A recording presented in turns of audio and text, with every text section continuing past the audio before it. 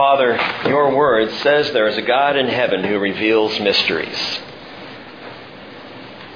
And Father, we recognize by the very revelation of yourself in the person of Jesus Christ that you don't want us to stay in the dark, that you like to bring things to light, that you want us to know and be aware of your great plan. And Father, tonight as you unfold some things before us, I'm excited. I feel as though we're on the precipice of some great truths. And in fact, Father, I know in Matthew 13 there are big truths, some big epic truths, and there are some smaller truths, both of which have much to do with how we're living our lives right now, with what we're looking forward to, with what we look back at, and with where we are. And for all of that, Lord Jesus, we are so thankful that you are the same yesterday and today and forever. We find great comfort in your faithfulness and your constancy. We ask tonight that as you reveal truths to us, that we would nestle deeper into who you are, Lord Jesus. We would come even more under your authority, if that's possible, Lord, for us to step deeper in, further under your cover, and more in submission to you as our Lord and Savior. And we ask and invite your Holy Spirit to speak fresh words to us, to open our eyes to things anew, to warn us where appropriate, and to keep us safe, Father. Most of all, help us to see you better, Jesus, and know you more in Jesus' name. Amen. Well, the gospel according to Matthew, as you know by now, is the gospel of the kingdom. It's the kingdom gospel. That's the focus of Matthew as he expresses the things of Jesus. As the Holy Spirit speaks through Matthew to you and to me, even today, the whole point of the gospel is the kingdom. That we might be aware of the kingdom. And Jesus has brought the kingdom to the people. He came proclaiming the kingdom. And the gospel is all about that. Some even call the Gospel of Matthew the key book in all the Scriptures to unlocking the mysteries of the kingdom, to understanding the kingdom better. And if that's the case, if Matthew is the key book in the entire Bible for opening up the kingdom, the key to the key is Matthew 13. Now I'll tell you what's wonderful to me about studying through the Word as we've been doing. I've said before that many times I'm just a couple of days ahead. I'm running across new things that I had never seen before and experiencing things in my own study that I'm just barely getting when I'm standing up to present them to you. It's the whole kindergartner teaching a college class thing. And so I rely on the Holy Spirit to bring truth to us. But I have been amazed at this chapter. Excited and amazed at the things that I've read. I've heard some of these parables over and over in my life. I've never heard them this way before. Never seen them this way. And so I hope to bring to you what I believe the Lord has shown me over the last week.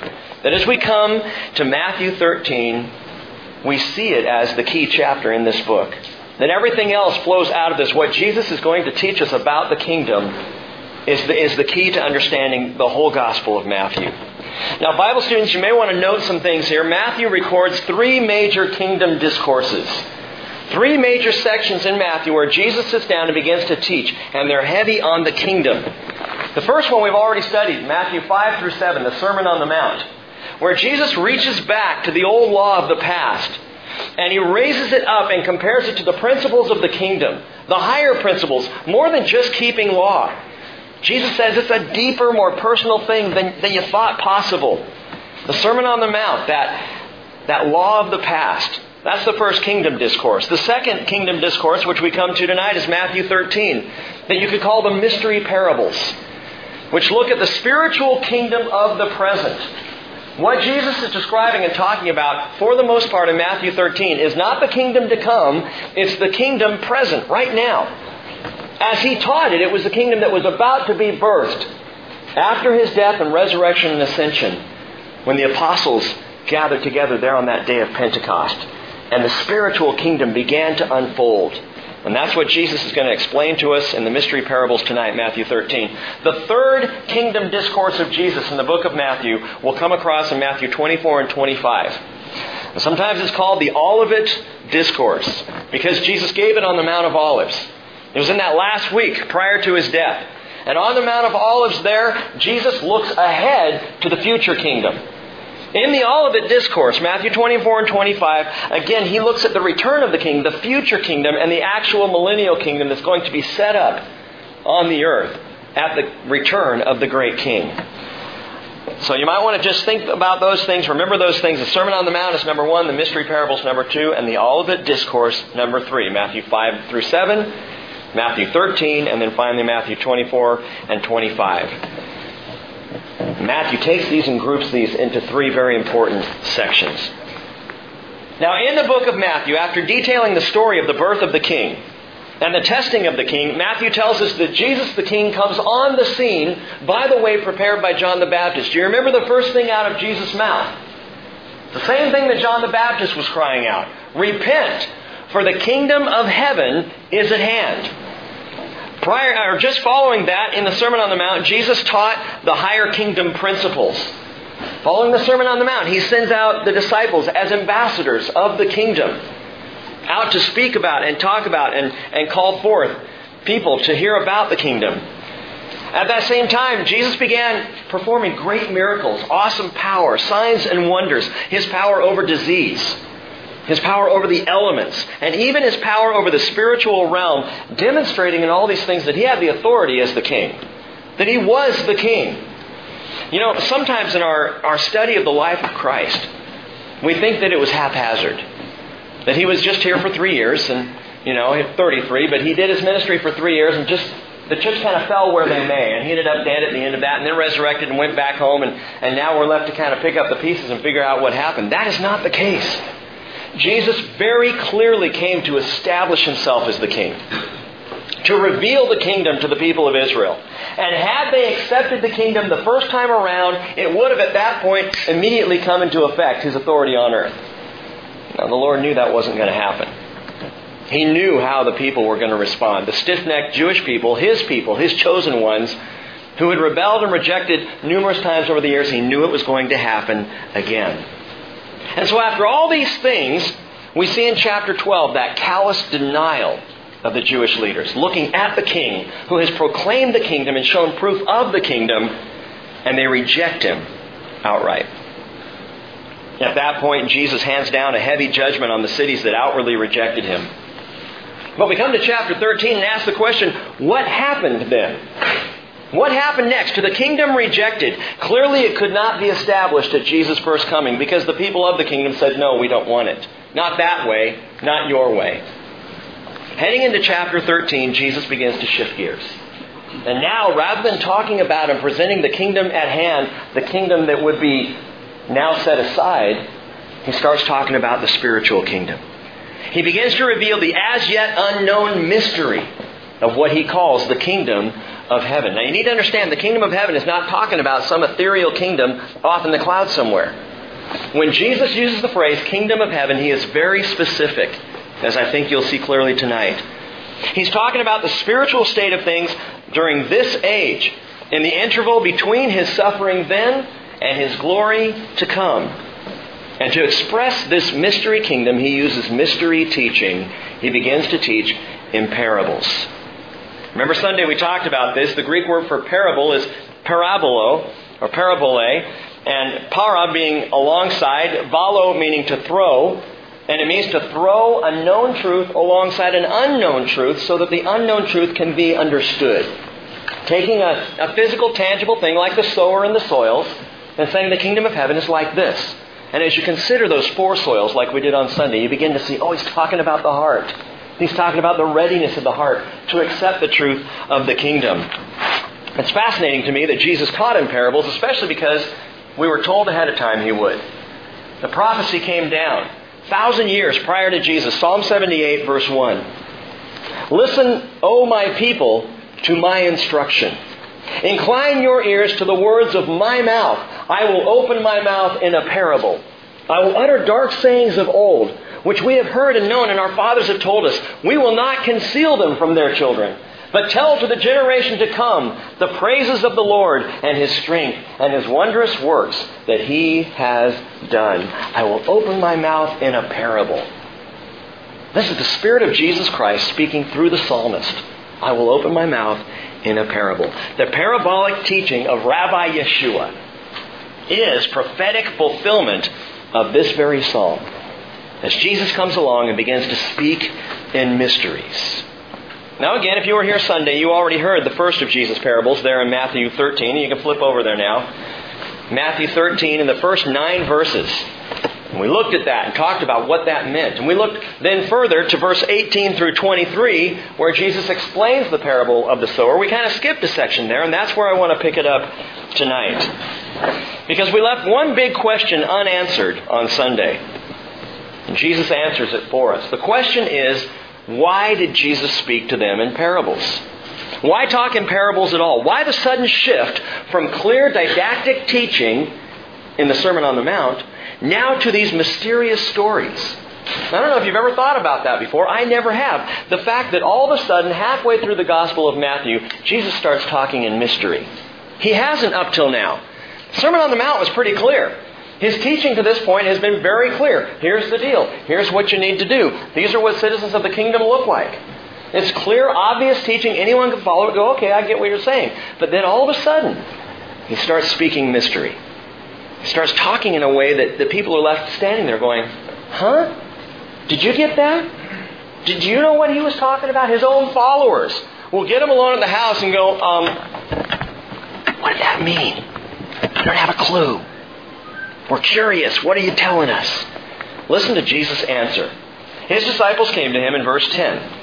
And they said to Him, why do you speak to them in parables? And Jesus answered and said, to you it has been granted to know the mysteries of the kingdom of heaven. But to them it has not been granted. For whoever has, to him more shall be given, and he will have an abundance. But whoever does not have, even what he has shall be taken away from him. And once again, many times in the Scriptures, I find myself saying, in the flesh, that's not fair. The person that has gets more, and the person, even what he has, that doesn't have much, gets that taken away? Well, it's not democratic. That's not right. How does this work? And why is it that some get to understand the parables while others don't? These 12 insiders get to ask the question, and they get the full explanation and the teaching, while the Galilean outsiders had to figure it out for themselves. A couple of things to note about Jesus' mystery parables. Number one, Jesus' parables always welcomed the initiated.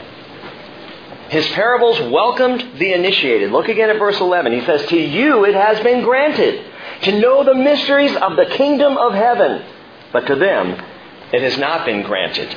The key word there is mysteries. It's the Greek word mysterion. It doesn't mean something vague. It's something esoteric or unsolvable. The word mystery there means exactly what it means to us. A mystery is something we know there's an answer for, and we can't wait to find out what it is. Mystery novels always end up with some kind of resolution or revelation. Otherwise, we wouldn't read them. Can you imagine spending a week poring over a great, like Agatha Christie novel and getting to the end of it, and she leaves you hanging? There's no answer. Who done it? We don't know. Go buy the next book. You wouldn't read very many mysteries before you start putting them away because they don't give you any answer. A mystery is something that there is a secret answer for, a hidden answer that's going to be revealed. And we all want to know the answers to the mysteries.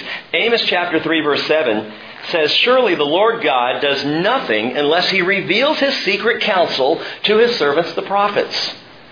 That's pretty amazing. God can do whatever He wants, but He determined as He did these things to be about revelation. To not move without letting the prophets know. We saw that all the way back with Abraham. You remember when God was about to destroy Sodom and Gomorrah? What did He do? He said, are we going to do this and not let Abraham know what's going on? The Lord wants to reveal what He's doing. He wants to share what He's doing. He's always been about that. Daniel 2:28, there is a God in heaven who reveals mysteries. So when Jesus says to you, it has been granted to know the mysteries of the kingdom of heaven, those mysteries are something God wants to reveal. He's not trying to hide it because He doesn't want people to know. The parables welcomed the initiated, and the revelation of these mysteries are always for those who are initiated. Well, what do you mean by that? Turning your Bibles over to Ephesians chapter 3. Keep your finger in Matthew 13. Ephesians chapter 3.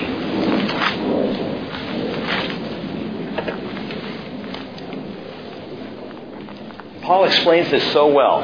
He says, "For this reason I, Paul, prisoner of Christ Jesus for the sake of you Gentiles, if indeed you have heard of the stewardship of God's grace which was given to me for you, that by revelation there was made known to me the mystery, mysterion, as I wrote before in brief. By referring to this, when you read, you can understand my insight into the mystery of Christ, which in other generations was not made known to the sons of men, as it has now been revealed to His holy apostles and prophets in the Spirit." To be specific, that the Gentiles are fellow heirs and fellow members of the body and fellow partakers of the promise in Christ Jesus through the gospel. That's the mystery. That's the mystery. That the Gentiles actually were going to be brought in, grafted in, Paul says in another place, Romans 11. Brought into the kingdom as part of it. That's the great mystery that none of the Jewish people knew before. The prophets didn't understand that before. It hadn't been revealed. It was a hidden truth, a mystery revealed in these last days. And he said, "Of this I was made a minister," verse 7, "according to the gift of God's grace, which was given to me according to the working of His power.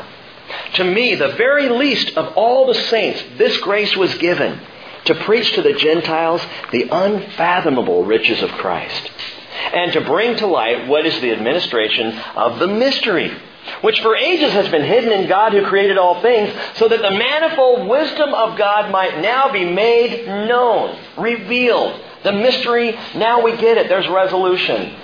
"Made known through the church to the rulers and the authorities in the heavenly places.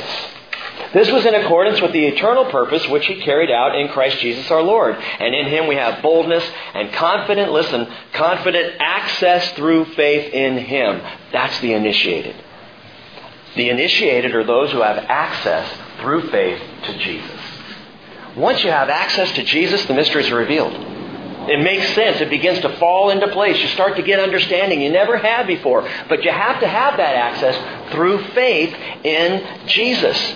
Bold and confident access, Paul says, but it is by faith in Christ. Listen, Jesus stands ready to initiate anybody who's willing to express faith. He's not playing a game. He's not keeping it hidden saying, "Oh, I pick you and maybe I'll pick you." He's saying, if you come to me in faith, I'll share everything with you.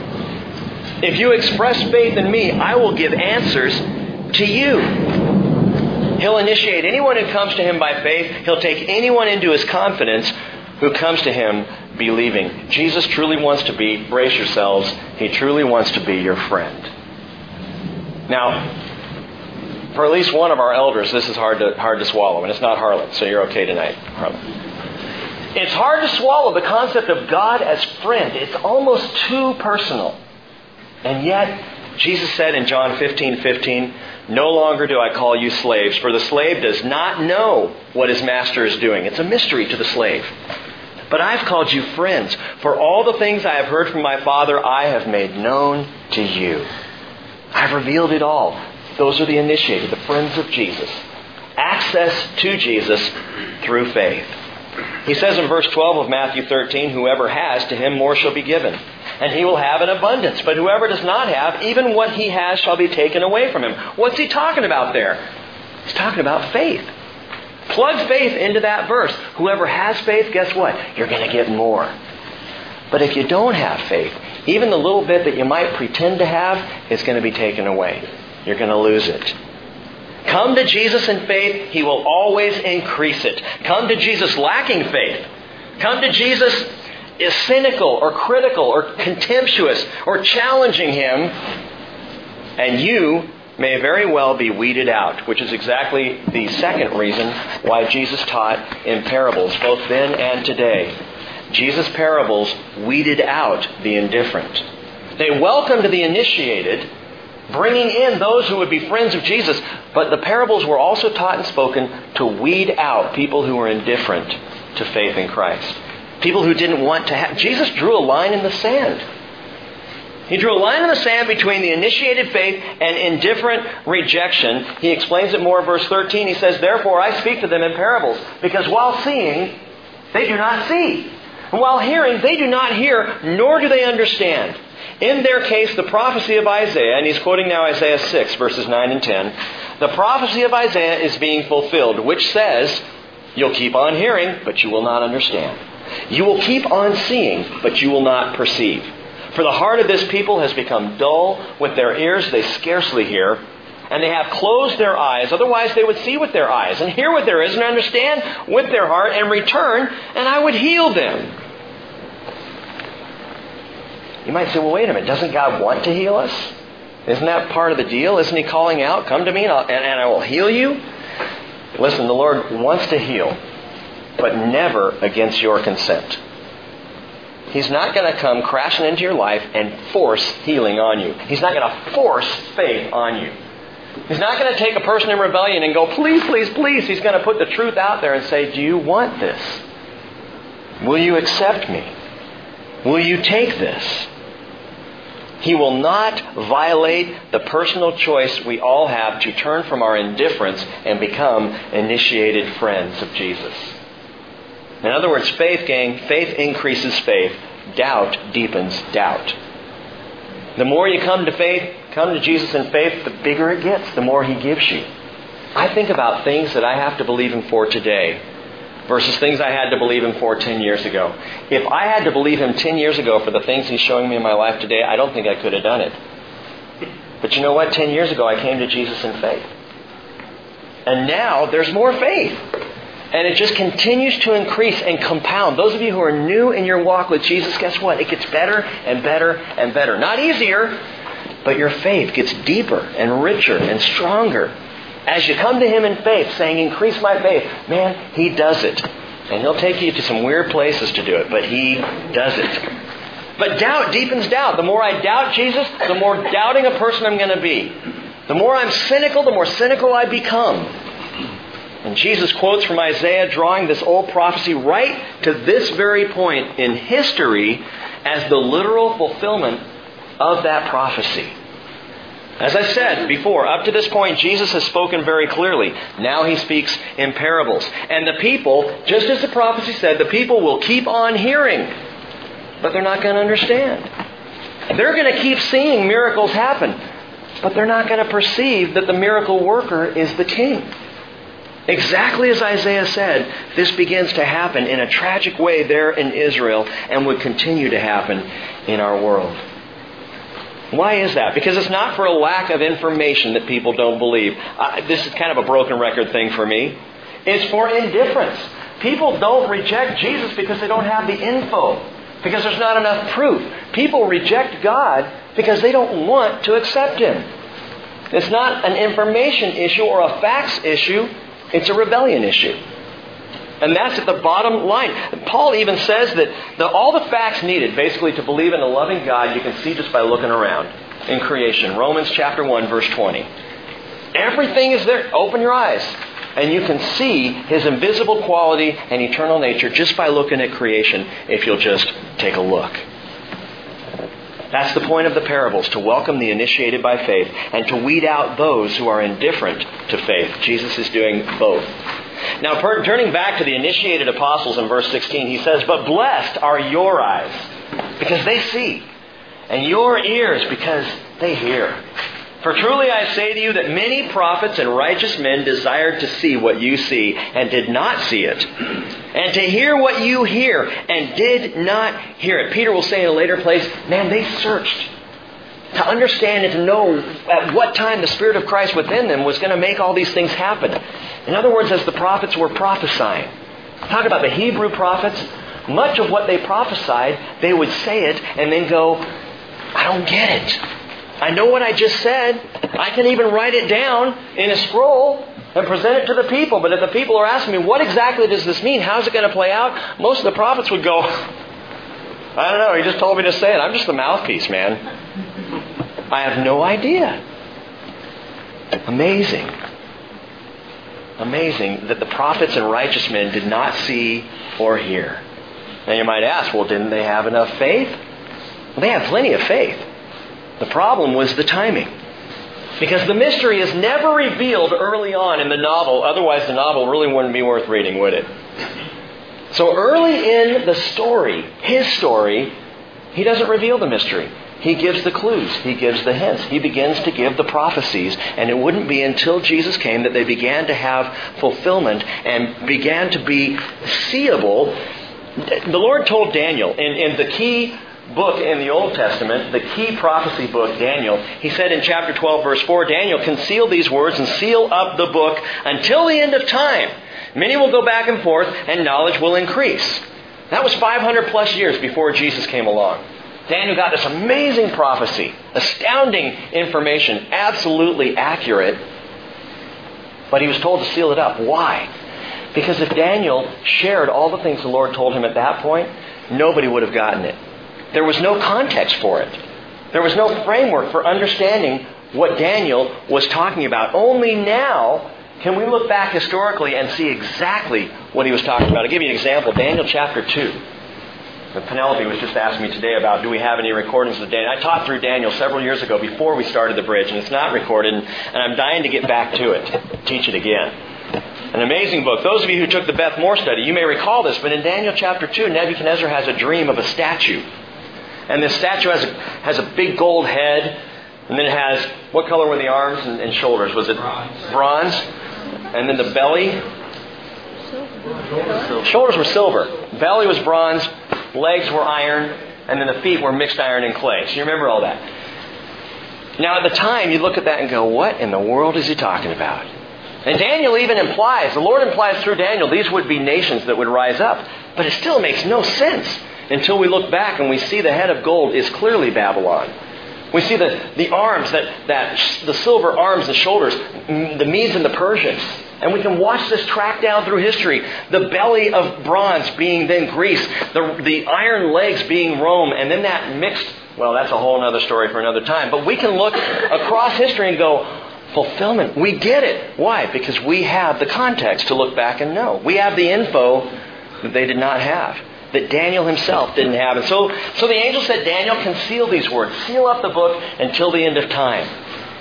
In Revelation 22, verse 10, John is told at the end of his revelation, do not seal up the words of the prophecy of this book, for the time is near.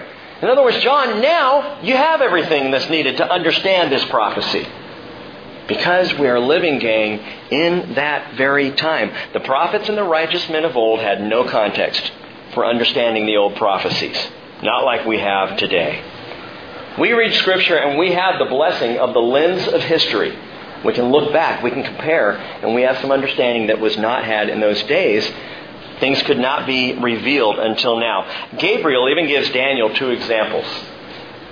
In Daniel chapter 4, verse 12, he says two things are going to be very different when this prophecy is finally able to be understood. Two big differences. Number one, world travel. In Daniel's day, the world was not traveled from one end to the other. That area, that region, was even thought of as the world, but was not traveled much beyond.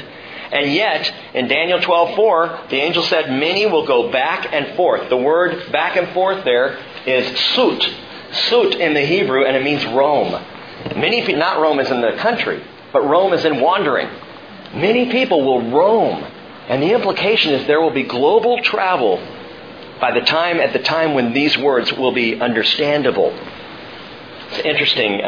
Sir Isaac Newton one time wrote regarding Daniel's prophecy, he said, if this is to be, if people are actually going to be roaming the world, well, man must eventually be able to travel at speeds of up to 50 miles an hour.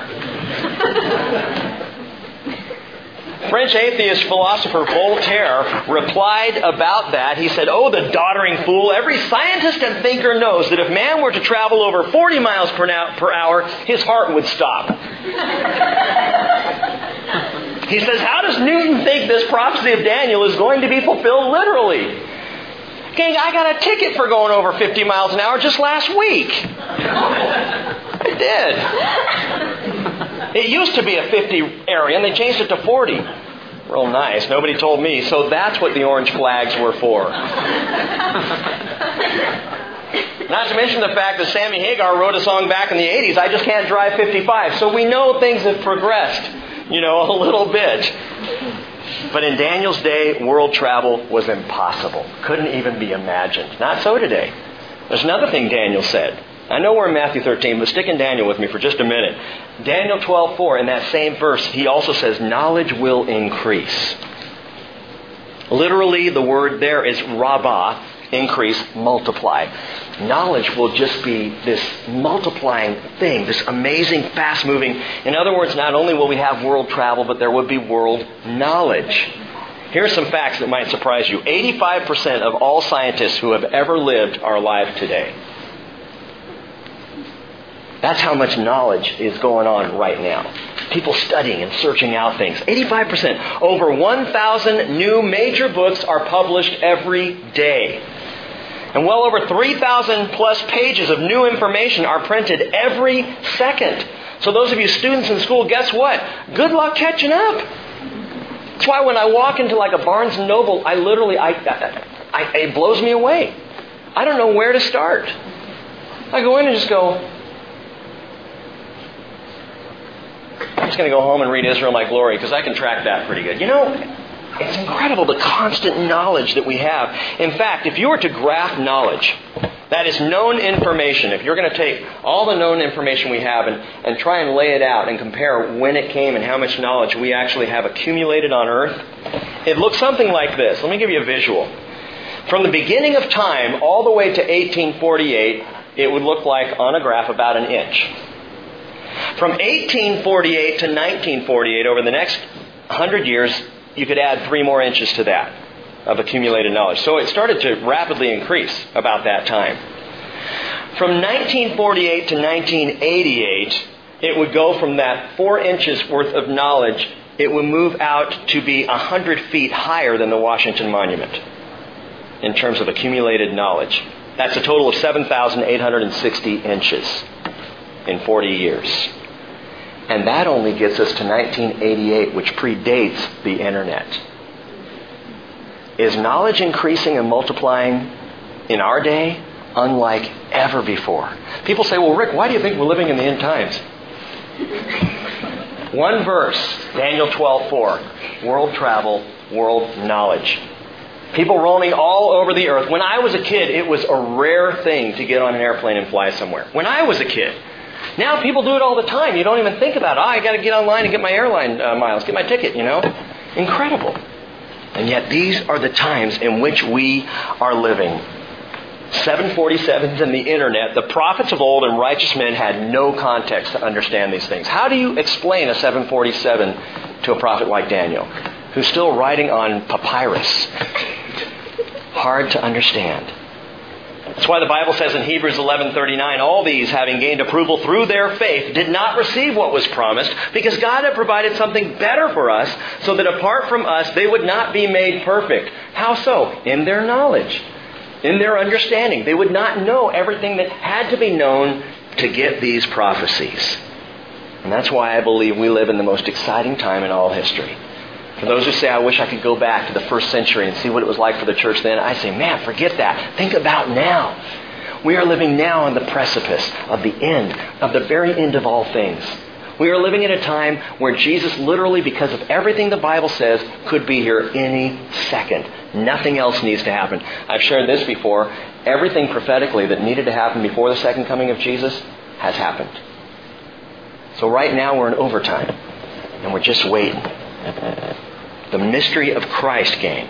The mystery of Christ has been revealed and is being played out in us today, the spiritual kingdom. Colossians 1:26 says, the mystery which has been hidden from the past ages and generations has now been manifested to His saints, to whom God willed to make known what is the riches of the glory of this mystery among the Gentiles. What is that? Christ in you.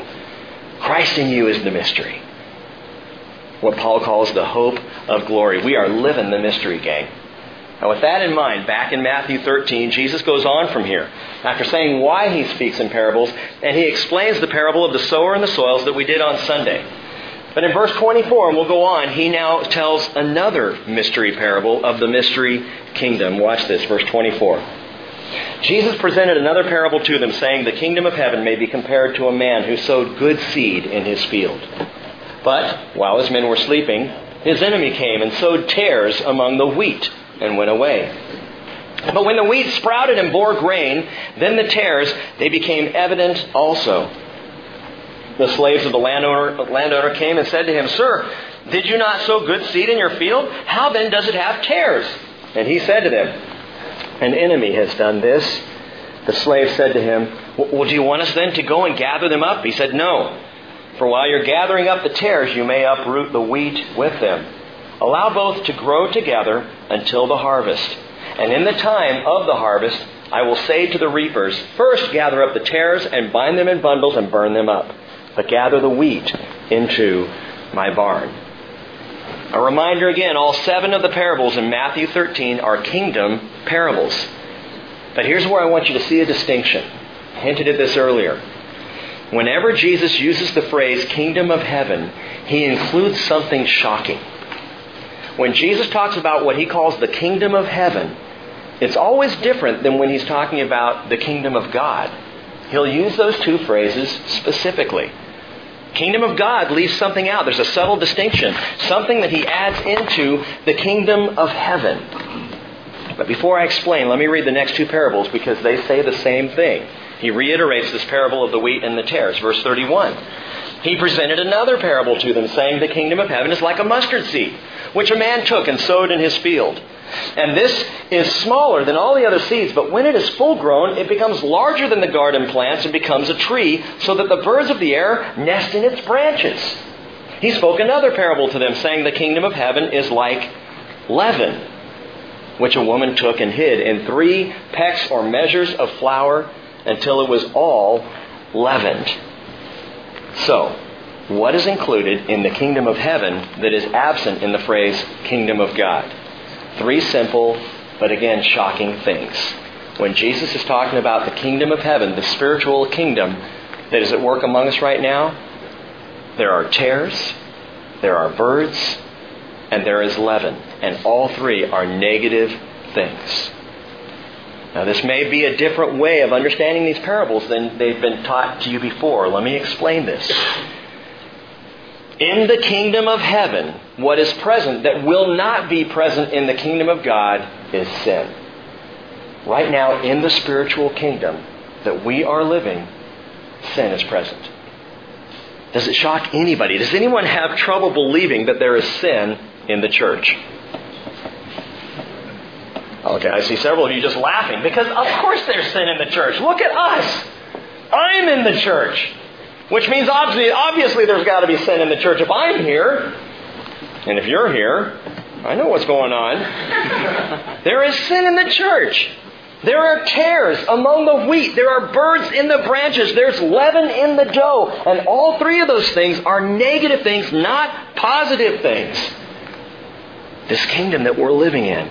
Ironside said the kingdom of heaven is not heaven itself.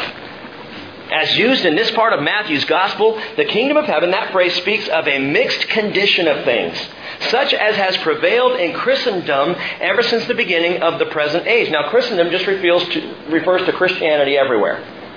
Anyone who says or claims, "I'm a Christian," is part of Christendom. But everyone who says or claims to be a Christian is not necessarily part of the church that will be saved. The church is both larger and smaller than we ever thought it was. Church is larger because there are going to be people in heaven that will shock you that they're there. You made it? And it's smaller because people we thought would be there will not be there. Because there are tares among the wheat, birds among the branches, leaven among the dough. And by the way, that explains such historical atrocities by the church as things like the Inquisitions and the Crusades. Or any time something was done in the name of Christ that was not of Christ, it's because there is leaven in the dough, birds in the branches, and tares among the wheat. These things are all present and accounted for in the church. Let me explain these. Leaven. Leaven is referred to nearly 100 times in the Bible. 75 times roughly, plus or minus a few, in the Hebrew Scriptures, and another roughly 25 times in the New Testament. And every single time leaven is referred to in the Scriptures, it is always a picture of sin. Always. And yet what's funny is people will come along and they'll look at the parable of the kingdom of heaven looking is like leaven, which a woman took and hid in 3 pecks of flour until it was all leavened. And they'll say, oh, that's the growth of the gospel. The leaven is the gospel. No, it's not. The leaven is always a picture of sin. It is the growth of sin in the kingdom. Not the positive we thought it might have been. 1 Corinthians 5 verse 6, Paul said, don't you know that a little leaven leavens the whole lump of dough? Clean out the old leaven, so you may be a new lump, just as you are in fact unleavened. For Christ our Passover also has been sacrificed. Let us therefore celebrate the feast, not with the old leaven, nor with the leaven of malice and wickedness, but with the unleavened bread of sincerity and truth. Paul takes that Hebrew picture of pulling leaven out of the dough, and he says that's what we need to strive for as the church. Getting the leaven out. Because the reality is, as Jesus said, the leaven is present. And it spreads. And it's in and among the kingdom and the church today. What about the birds? Well, birds portray evil. Not just because of what they do on my notes and my stand. Birds are portrayed as evil, especially in the context of these parables. Well, how do you get that? Well, think about what Jesus just said. What did He compare the bird to, or what was the bird the picture of in the parable of the sower? Matthew 13:19. He said, the evil one comes and snatches away what has been sown in the man's heart. This is the one on whom seed was sown beside the road. The bird is a picture of Satan in the parable of the sower. And so when Jesus comes along and begins talking about the mustard seed, the kingdom of heaven is like a mustard seed which a man took and sowed in his field. Smaller than all the other seeds, but when it's full grown, it's larger than the garden plants and becomes a tree. So that the birds of the air come and nest in its branches. And the birds, that is not a positive thing. I've even heard teaching about that. I'm probably getting ahead of myself. Yeah, I am. Just understand that the birds portray evil. Birds and leaven both represent something in the growing spiritual kingdom of the church that is not good. What about the tares? Tares are a weed that look a lot like wheat. In fact, if you don't know much about the difference between the two and you were to look at the two, you might assume both are stalks of wheat. Tares that will grow up in a wheat field, you can't necessarily tell the difference. They're the same color. They're the same shape. They're the same fragrance as wheat. But they have no grain heads. And that's the distinction. There's no fruit. There's nothing growing of any use. They take up space. The tares will soak up vital nutrients in the soil. And they can make you violently sick if you eat them. Furthermore, they're typically unidentifiable until harvest time when the wheat heads do emerge. And you can say, okay, that's wheat and that's a tare.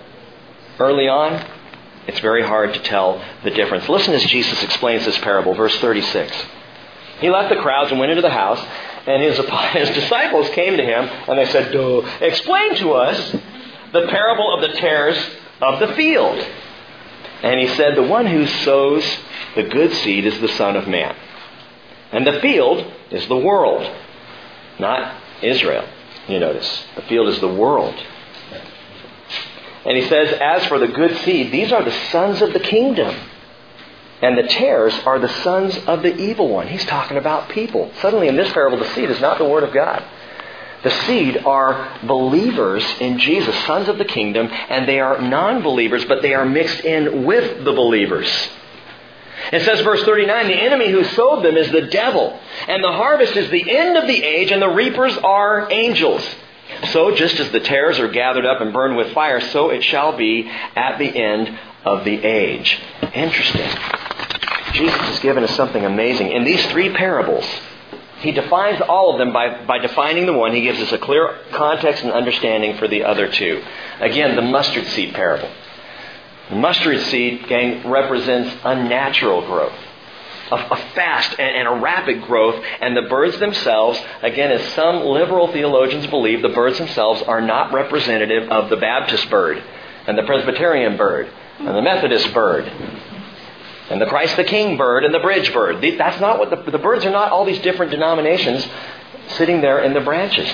The birds, gang, are false teachers and false prophets that make their way into the church. They're a negative thing, and they are present in the church today. Just talking with Cheryl about this earlier. I go online to christianbook.com a resource that I love to use and has a lot of good resources on it, and I am shocked at the number of books that are in that sales thing, in that company, and they're heresy. Right there. This should be a place that I can go as a Christian and find good teaching that is sound biblical teaching, and there are books, fiction and non-fiction books that I know for a fact are heretical, but they're being sold right along with the Bible. Because false teachers and false prophets, gang, they are roosting in the tree of the church. They are in and among, and guess who put them there?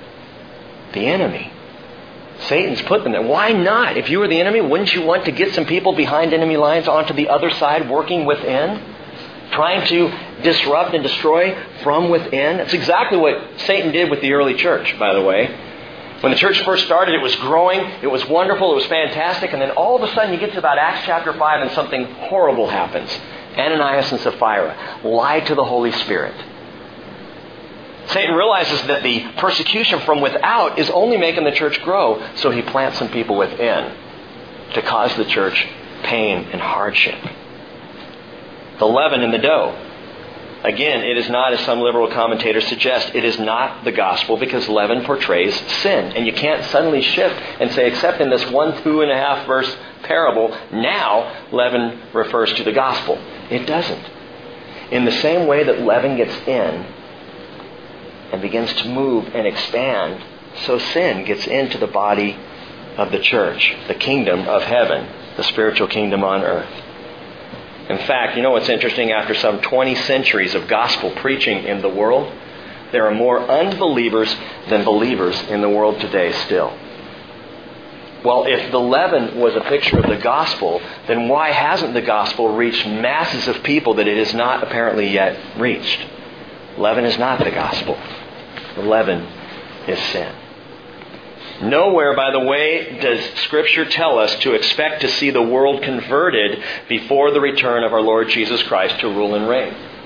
There's nothing in the Bible that says the world will be converted and then Jesus will come. And someone might say, well, what about Matthew 24:14? Good question.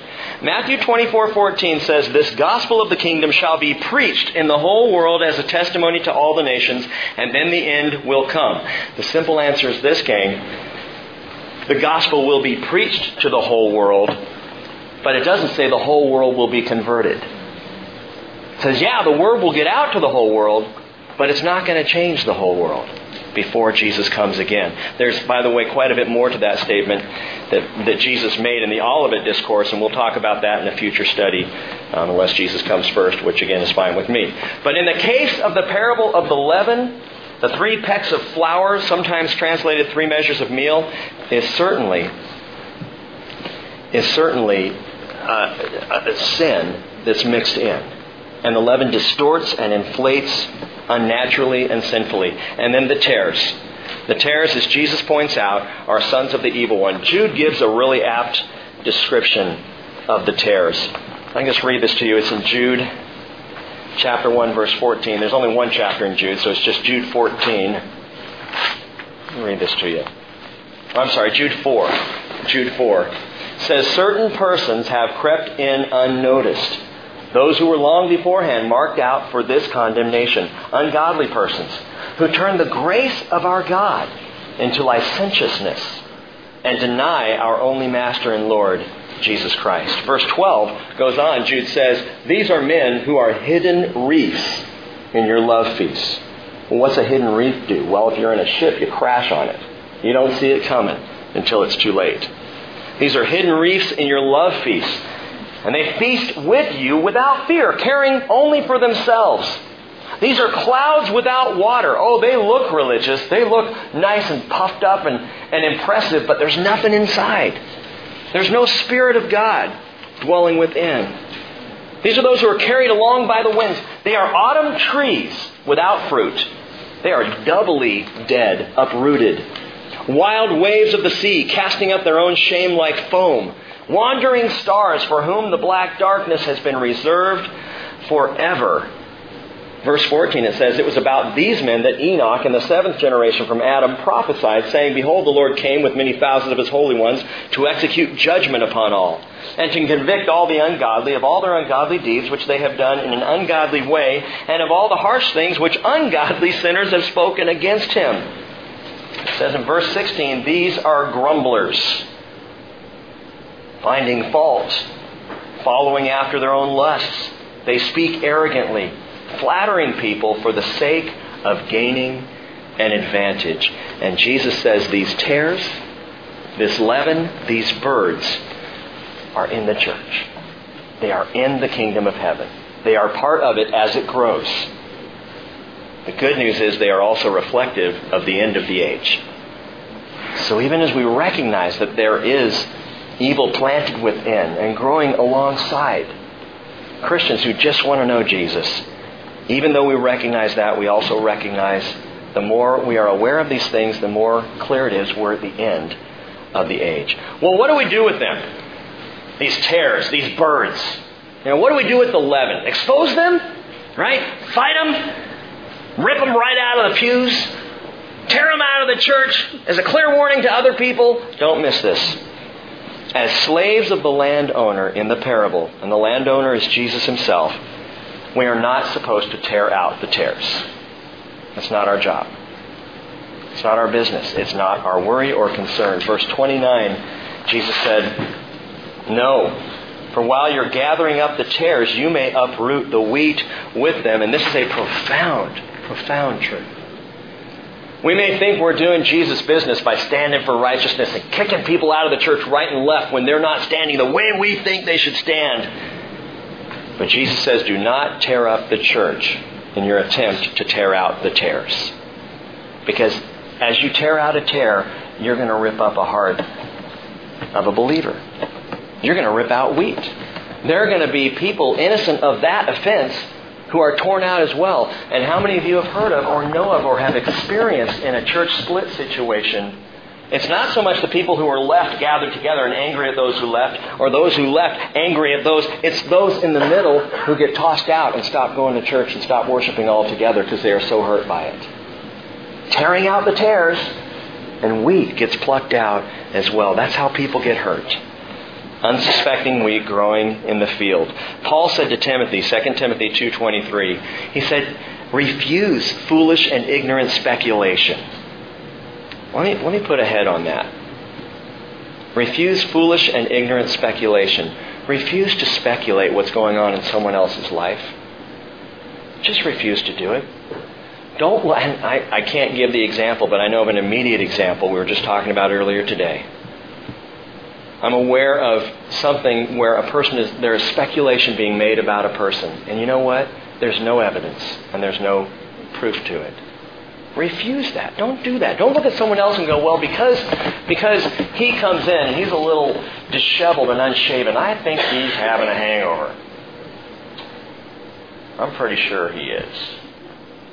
Don't say, because they come driving up in a Jaguar, they've got to be ripping it off from somewhere. Don't look at other people in the church fellowship and speculate about possible sin in their life. Well, they're this way. Well, she's this way. Well, I've seen him, and I'm sure he came walking out of the Brown Lantern in Anacortes. I know he's an alcoholic. Do you? Well, I'm concerned enough to pray with several of my brothers about it. When prayer becomes gossip, We need to get together and pray for so-and-so. No, you need to go to so-and-so if you've got a concern or a problem. You need to go to the heart. If you really love your brothers and sisters and you have a concern for them, you go to them. You don't speculate about them. Refuse that, knowing that these speculations, they produce quarrels, Paul says. He says, the Lord's bondservant must not be quarrelsome, but be kind to all, able to teach, which means we're spending more time in the Word than we are in the circles of gossip. patient when wronged, and with gentleness correcting those who are in opposition, if perhaps God may grant them repentance leading to the knowledge of the truth. And then they may come to their senses and escape from the snare of the devil, having been held captive by him to do his will. And there's another little nugget of truth for you. When people are sinning, it's not because they're horrible, bad people. It's because the devil has his hooks in them. It's because the sin nature has been tantalized, and every one of us are just as capable of every sin that we are so opposed to. And so don't judge and don't speculate. Our task is to speak the truth in love and to be patient with those who may, even in their ignorance, wrong us in some way. Well, Rick, what about church discipline? I went back and listened. About a year and a half, 2 years ago, I did a couple of messages talking about church discipline. And I went back to listen to make sure it wasn't too harsh. And I was up on a soapbox, pretty high up. Not quite as high up as a piano, but I was standing up pretty tall. And I was listening to this going, would I preach that sermon today? Some of it, yeah. Some of it, I probably, in terms of truth, would speak again. But the way it was presented, there are a couple moments where it's like, oh, wow. Chill out, Rick. Slow down a little bit. I'm telling you this because the more I age, the more I recognize that church discipline must be handled with great care and patience. We've got to be loving first. We've got to seek first the wisdom of the Lord. Far too many people are torn out with the tares in the name of church discipline. Doesn't mean that we don't respond when unrighteousness is going on. When there is sin, when there are issues. But how did the Lord deal with sin? He wrote on the ground. He wrote in the heart. Remember Sunday, He looked at the woman in John 8 and He said, listen, is there anyone here to condemn you? I'll tell you what, I don't condemn you either. Go your way and stop sinning. Don't sin anymore. See, forgiveness gives us the power to do that, to walk away from sin. Well, verse 41. Verse 41, so then Jesus says, the Son of Man will send forth His angels. He's explaining now, if we're not to do all this tearing out the tares, how's it going to happen? Son of Man will send forth His angels. They will gather out of His kingdom all stumbling blocks and all those who commit lawlessness. He'll throw them into the furnace of fire, and in that place there will be weeping and gnashing of teeth. Weeping and gnashing of teeth. Come back to that in just a second. Verse 43, then the righteous will shine forth as the sun in the kingdom of their Father. See, the kingdom of their Father only has the righteous. The kingdom of heaven has both. The kingdom of their Father, it's only the righteous. He who has ears, Jesus says, let him hear. By the way, did you notice whose angels are sent out to reap back in verse 41? Who sends out the angels to reap? The Son of Man. Another clear indication of the deity of Jesus Christ. The angels are His to send and to call and to say, you go do this. They are under His authority. Well, verse 44, the kingdom of heaven is like a treasure hidden in a field, which a man found and hid again. And from joy over it, he goes and sells all he has and buys that field. And by the way, Jesus is not saying, He's not saying the kingdom of heaven is worth selling all you have. He's not selling it as if He was on the QVC or the Home Shopping Network or something. Verse 45, again, the kingdom of heaven is like a merchant seeking fine pearls. And upon finding one pearl of great value, he went and sold all he had and bought it. Now, I'll just tell you right now, verses 44, 45, and 46, I want to save until Sunday. We're going to talk more about it. But Jesus turns to the positive side of the kingdom coin here, presenting a valuable treasure and a valuable priceless pearl. We'll talk about those on Sunday. Now, Jesus finishes out these parables by returning to the theme of the mixture of good and bad in the current kingdom of heaven. Verse 47, again, the kingdom of heaven is like a dragnet cast into the sea and gathering fish of every kind. And when it was filled, they drew it up on the beach, and they sat down and they gathered the good fish into containers, but the bad they threw away. So it will be at the end of the age. The angels will come forth and take out the wicked from among the righteous and will throw them into the furnace of fire. Watch this. He says it a second time. In that place there will be weeping and gnashing of teeth. Weeping obviously implies or speaks of the sorrow that people will have when they realize they have been cast out. Gnashing of teeth is interesting to me because that indicates bitterness and resentment and hatefulness. You gnash your teeth at someone you're mad at. This gives us proof positive, gang, that judgment doesn't necessarily produce repentance.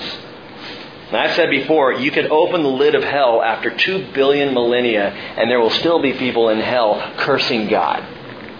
There will still not be repentance there. People say, how could God condemn someone to all eternity to burn in hell? That seems so unfair. You know what? By the time a person is there, they are beyond point of repentance. They will not repent. All they will do is weep and gnash their teeth angrily because God wouldn't accept their goodness, their righteousness. Verse 51. And Jesus says, have you understood all these things? And they said to him, yes. Let me paraphrase. Did you guys get what I'm telling you? I can see the 12 apostles standing around going,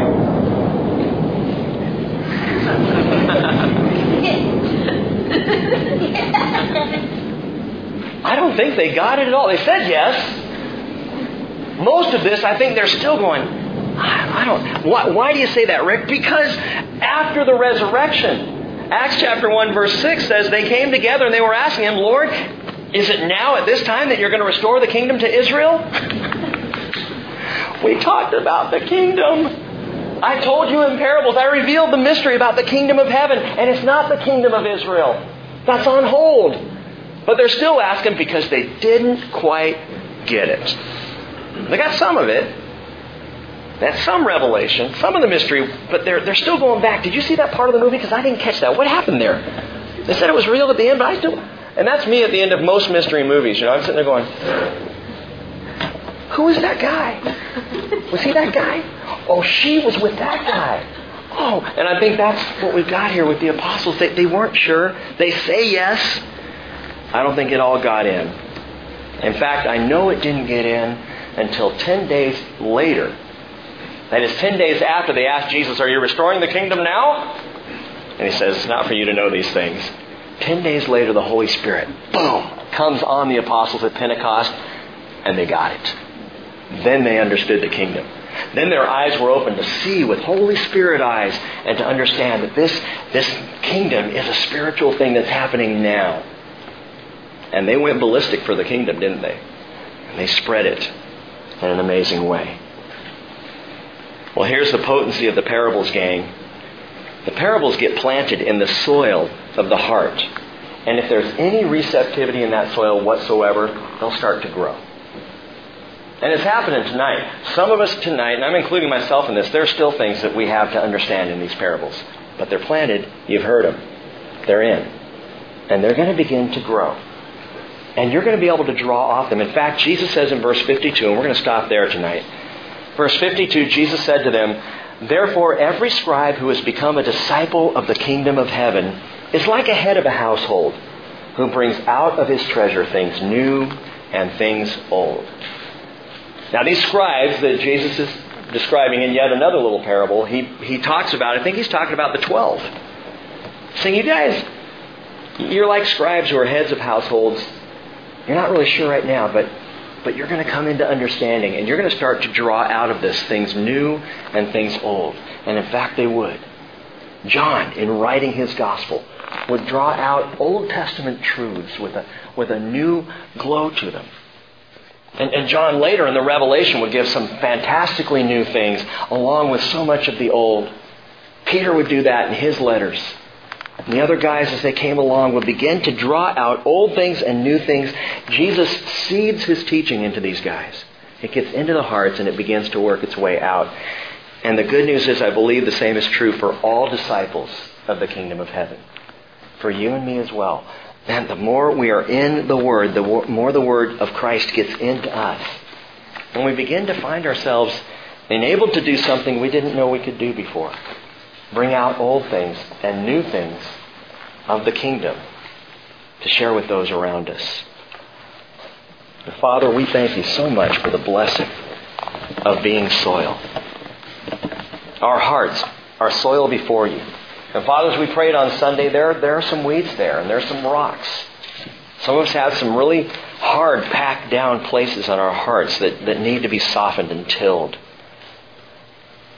Lord, we pray that as you soften the soil of our hearts and plant these very parables, these kingdom truths, these mysteries, that revelation will come.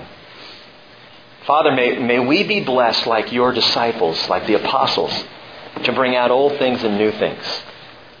To have a greater and an increasing understanding, even as you increase our faith, Lord Jesus. These are some awesome things. May we carry these and grow with them in Jesus' name. Amen.